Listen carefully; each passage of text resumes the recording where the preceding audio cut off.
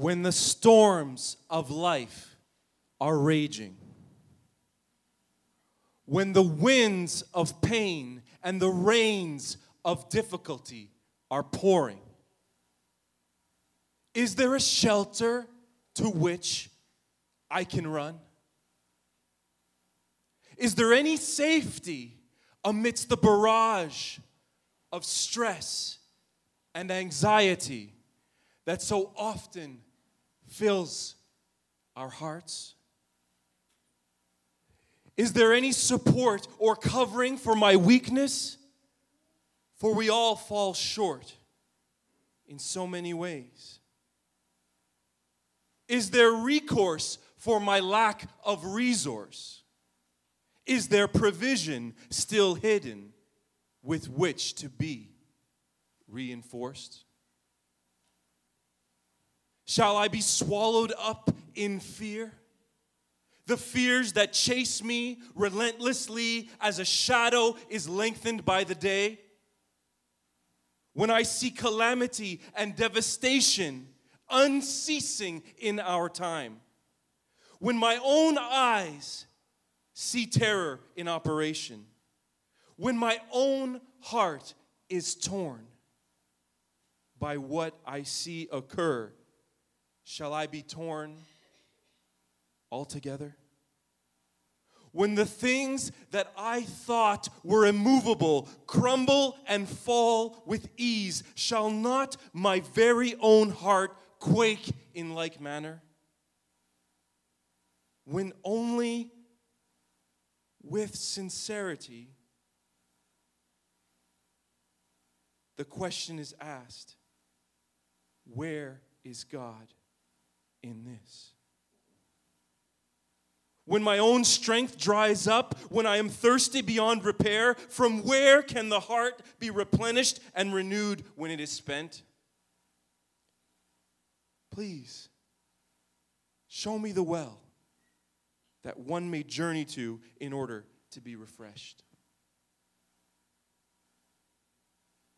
When I ask, where is God? I'm asking, will He notice me? Will He see me? Will He know the state of His people? For their walk is hindered by the same darkness as the rest. Their lives indifferent where passion is imprisoned by comfort.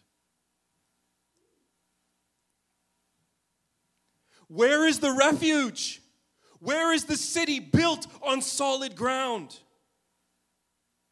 Does hope grow here?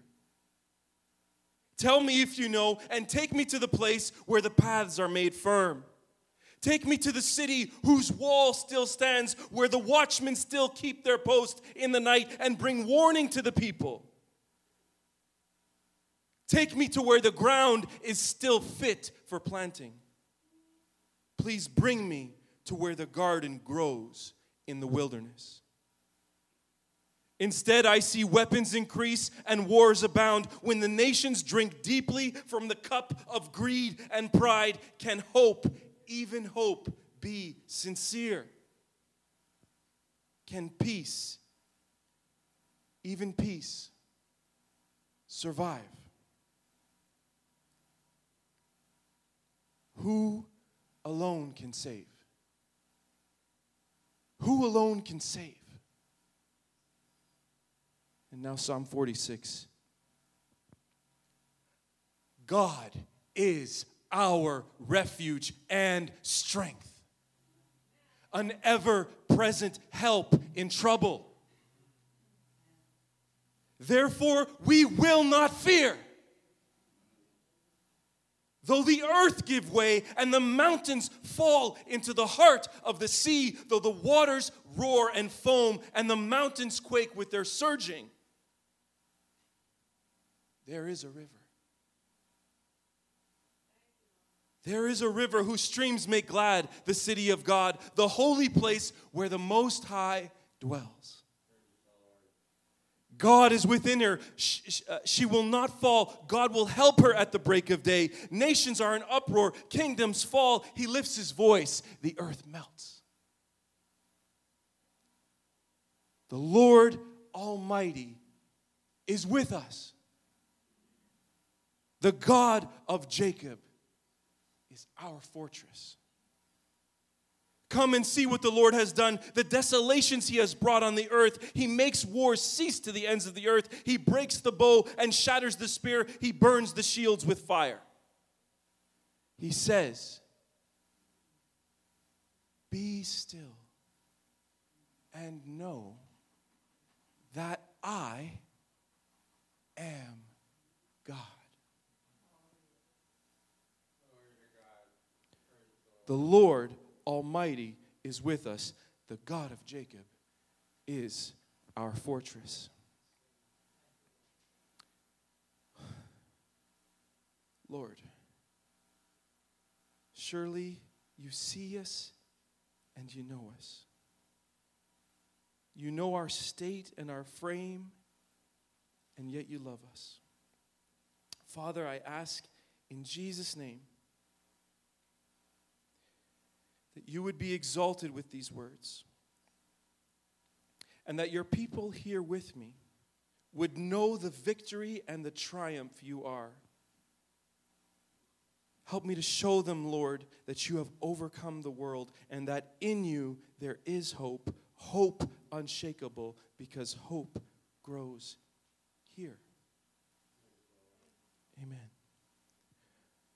Hope grows here.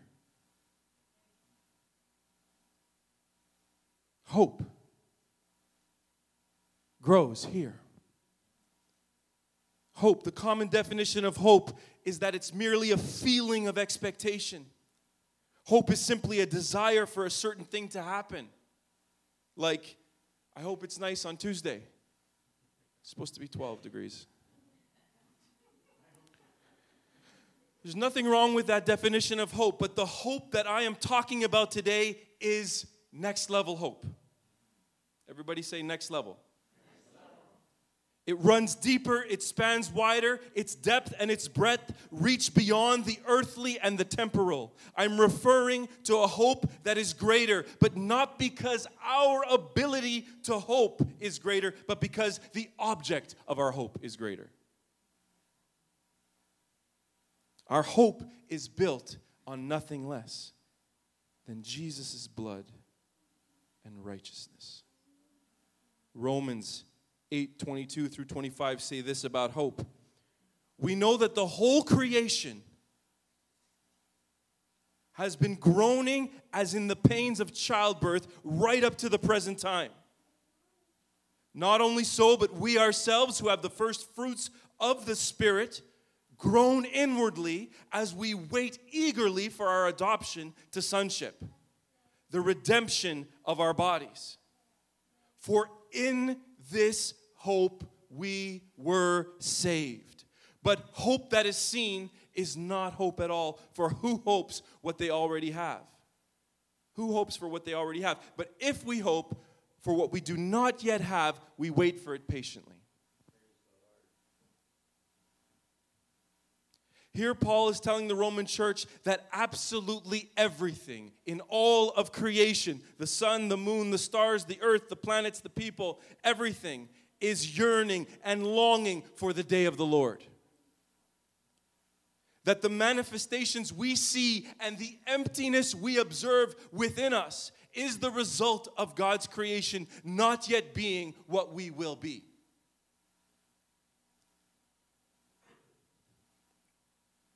And this longing and this groaning, the aspiration and the expectation of our lives is to be with Christ, is produced by the Spirit of the living God that is alive within us.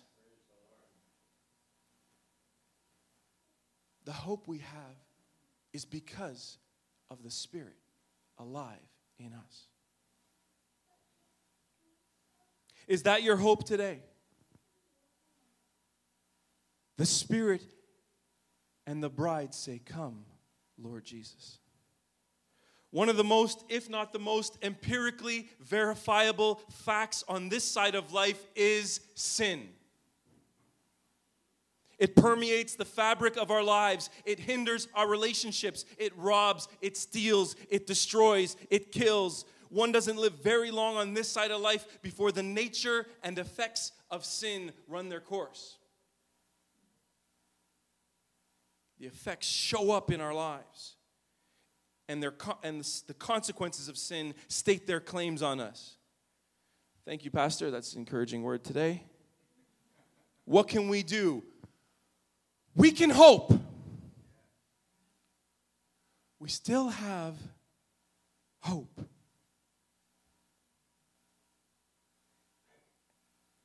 Hope remains.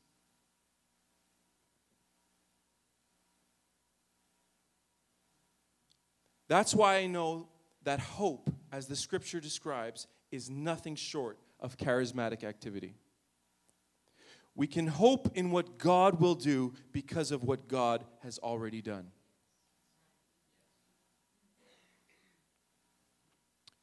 When all is said and done, and though the earth be removed, 1 Corinthians 13:13 says, these three remain: faith, hope, and love. Hope remains. You know, working with people, and in particular as a pastor, there's a tendency to be involved in the lives of people at some of the more pivotal points in their lives. When they're born, when they get married, if they get married, when challenges come, when they're sick in the hospital, and when they die. I can tell you that one of the most significant factors that affect the lives of people, that changes perspective and outcome and results, is directly related to whether or not they have hope.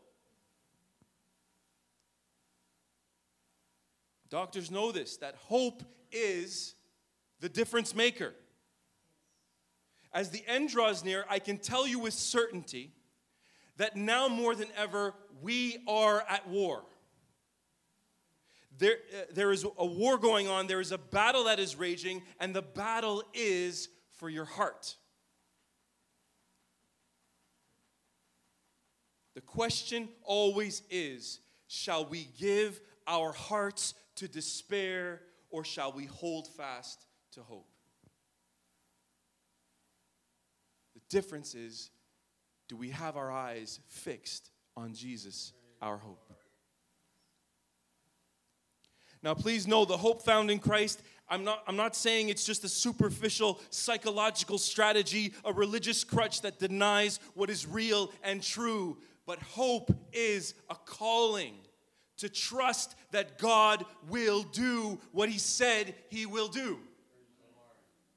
Ephesians 1:18 says this, I pray that the eyes of your heart may be enlightened in order that you may know the hope to which He has called you, the riches of His glorious inheritance in His holy people. You see, the fight is a fight of faith. And we are called to live by faith, not by sight. That is why Paul prays that with our hearts we would see. With our hearts we would hope.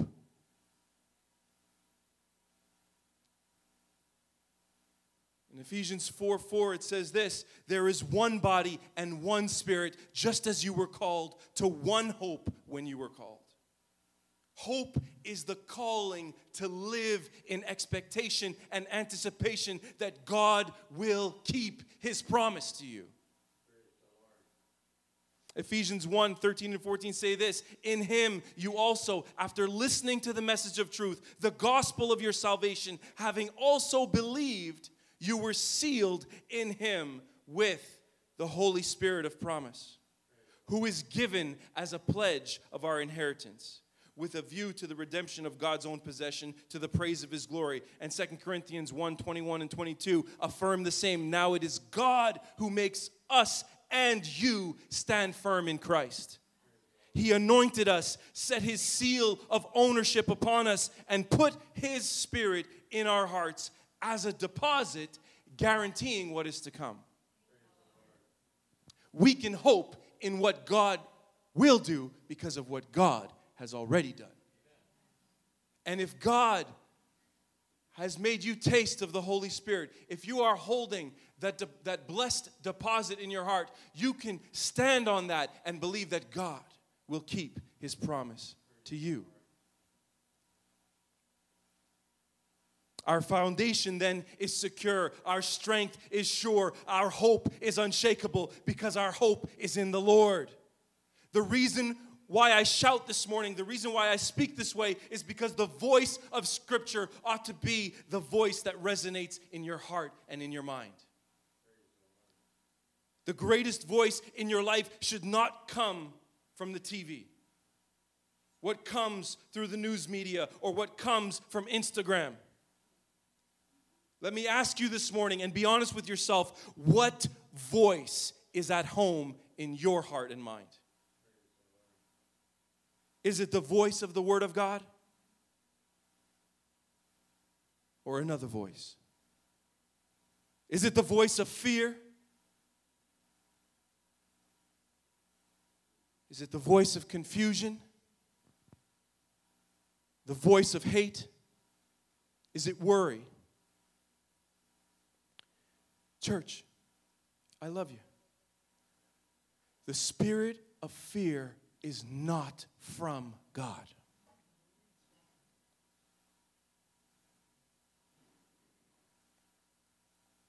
Second Timothy 1:7, King James style. For God hath not given us the spirit of fear, but of power and of love and of a sound mind. John 16:33, Jesus said this, I have told you these things, so that in me you may have peace. In this world you will have trouble, but take heart. I have overcome the world. So when we say hope grows here, there's probably a pamphlet in front of you that says that. What are we talking about? Where is here? Where is here? When we say hope grows here, what are we talking about? Is it the building? Is it the new one? Is it the organization? Is it the local economy? Is it your bank account? Your job, your achievements? Those are all good things. But if we place our hope in them, we can easily see how they fall short of what God intends for us in Christ. They're great things, but if we place our hope in them, we can see how they fall short of what God intends for you and for me in Christ.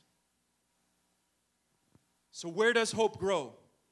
Hope is given to us in the form of the promises of God.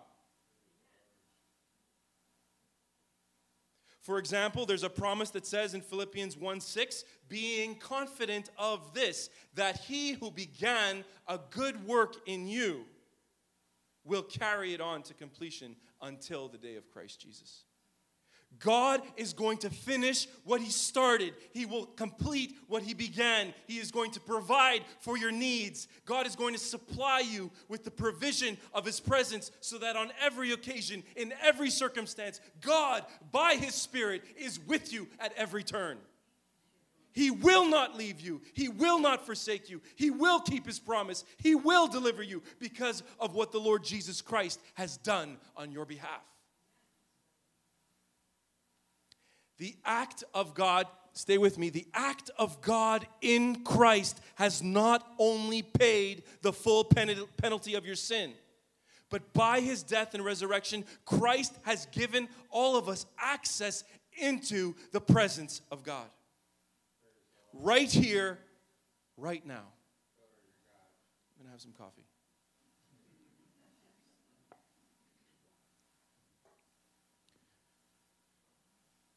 In his presence, there is fullness of joy. In his presence, there is peace. In his presence, there is hope and fullness and wholeness and health and blessing and truth and glory.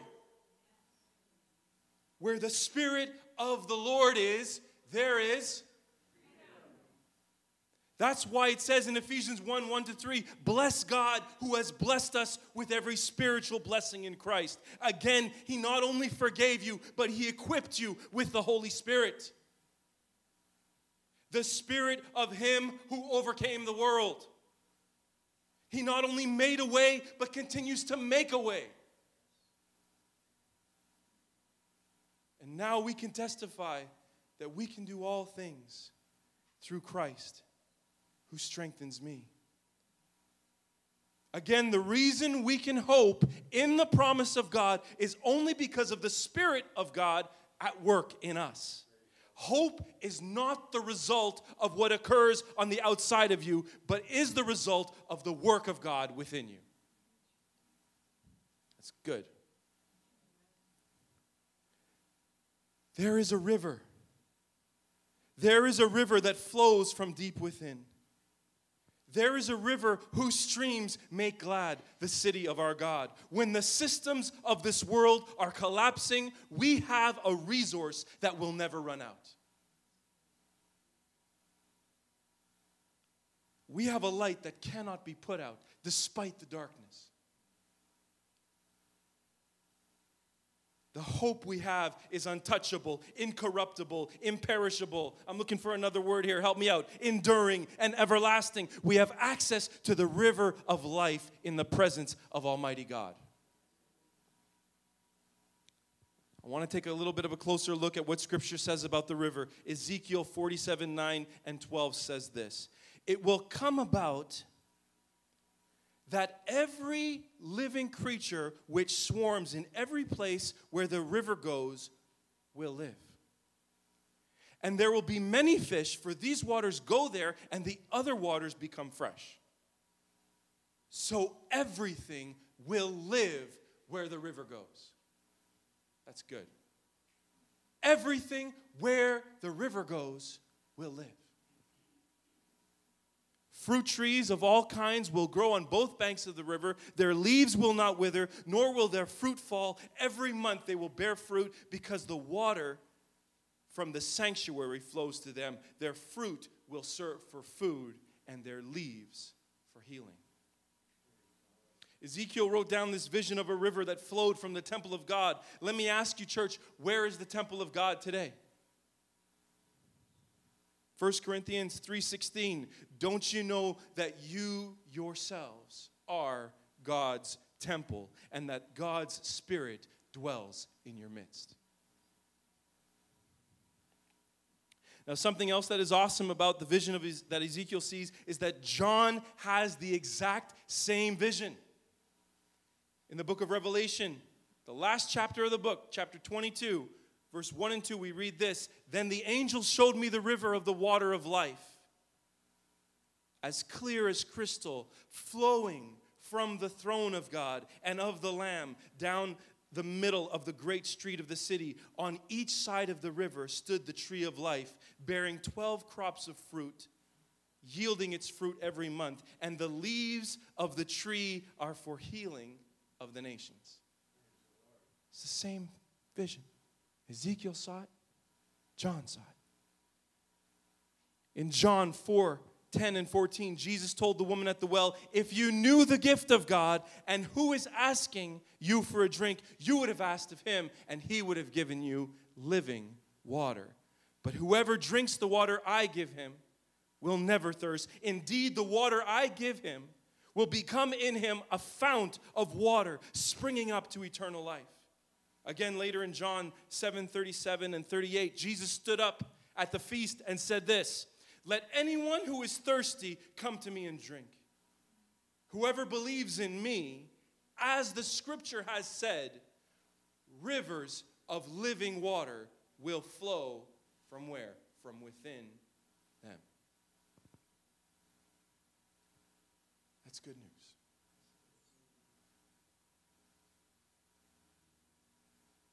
Unfortunately,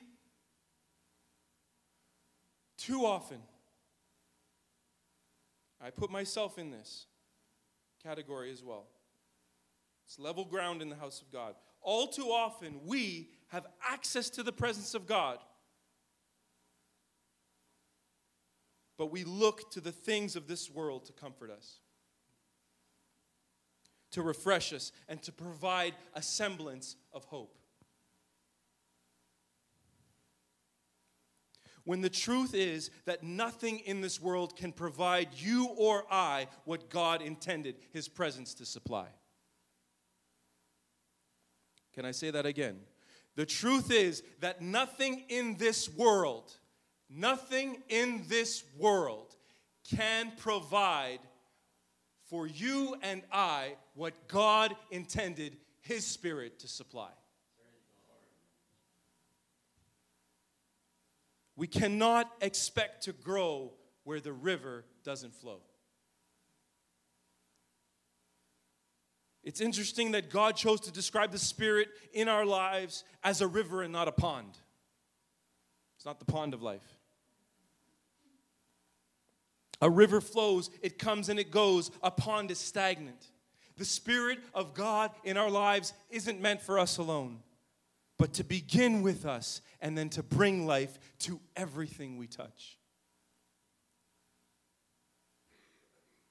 By the Spirit of God at work in us, we are called to bring life, to bring hope, to bring light wherever we go and to whomever God sends us. There's a song I'd like to read. It's an old hymn by David Sapp and Max Sapp. Verse 1. There was a thirsty woman who was drawing from a well. Her life was ruined and wasted, and her soul was bound for hell. But then she met the Master, who told of her great sin.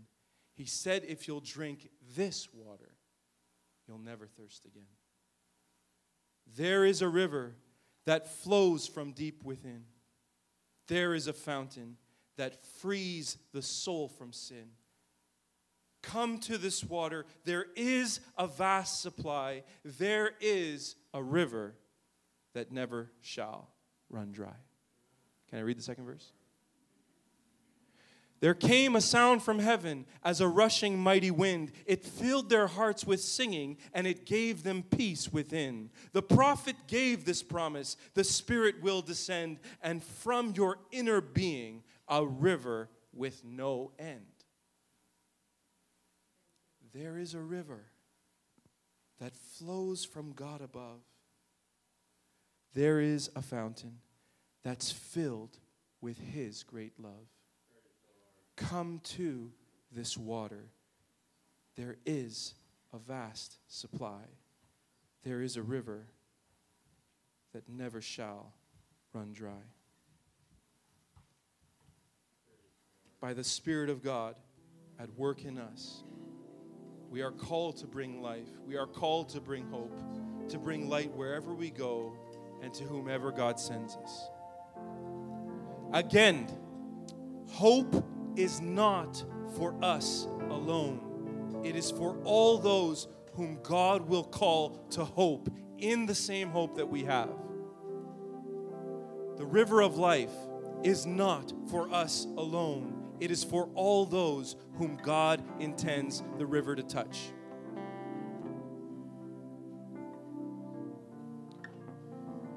When we say hope grows here, it's only as true as much as hope grows in you. When we're saying hope grows here, it's only as true as much as hope is alive and growing in you.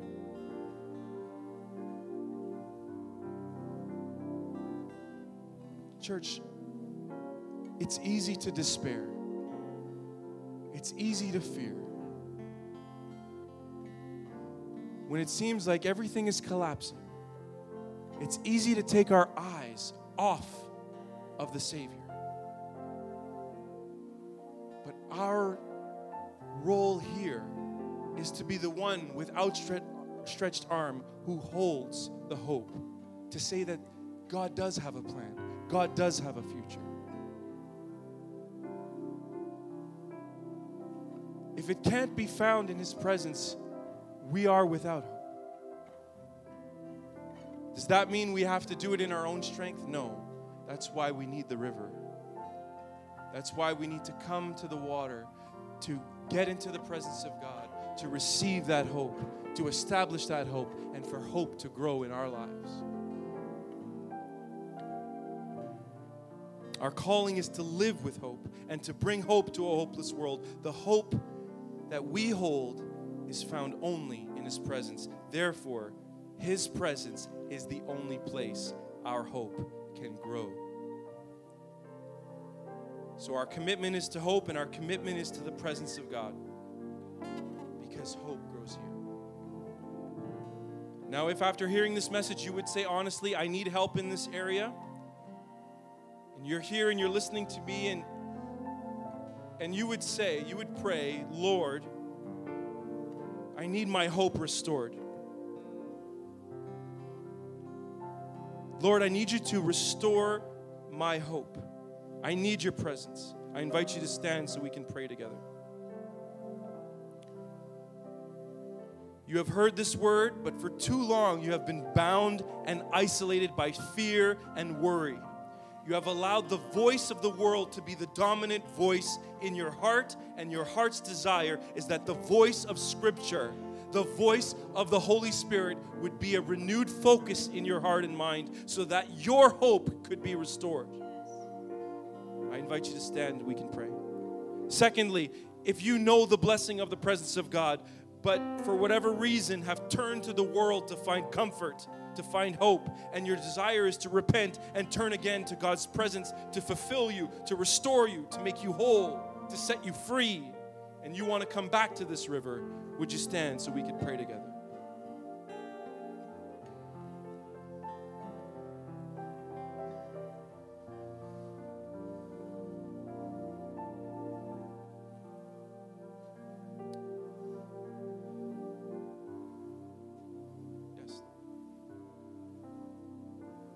Yes, Lord, we wait on your presence, God. I pray for your people, Lord. We all pray together. Lord, in Jesus' name, would you birth hope again? Would you take them so deep in the river of your presence that it overflows and overwhelms them to a place where their hope is on you, their eyes are fixed on you. For those facing circumstances of despair, of hopelessness, of worry, and of fear, we bind up all those things and cast them away from us now in Jesus' name. Because, Lord, you have made a way where there was no way. And we can now place our hope in you and believe you for what you will do because of what you've already done. We love that word in the scripture that says guaranteed. We thank you for the blessed deposit. And we now hope again for what is to come. Though the earth be removed, God is our fortress and our refuge. In Him we have strength. In Him we have hope. And this hope is not for us alone, but Lord, restore hope in such a way to your people that it would overflow and touch lives. To a generation that is looking to us for some semblance of hope. Let us have a reason for the hope that we have. In Jesus' name.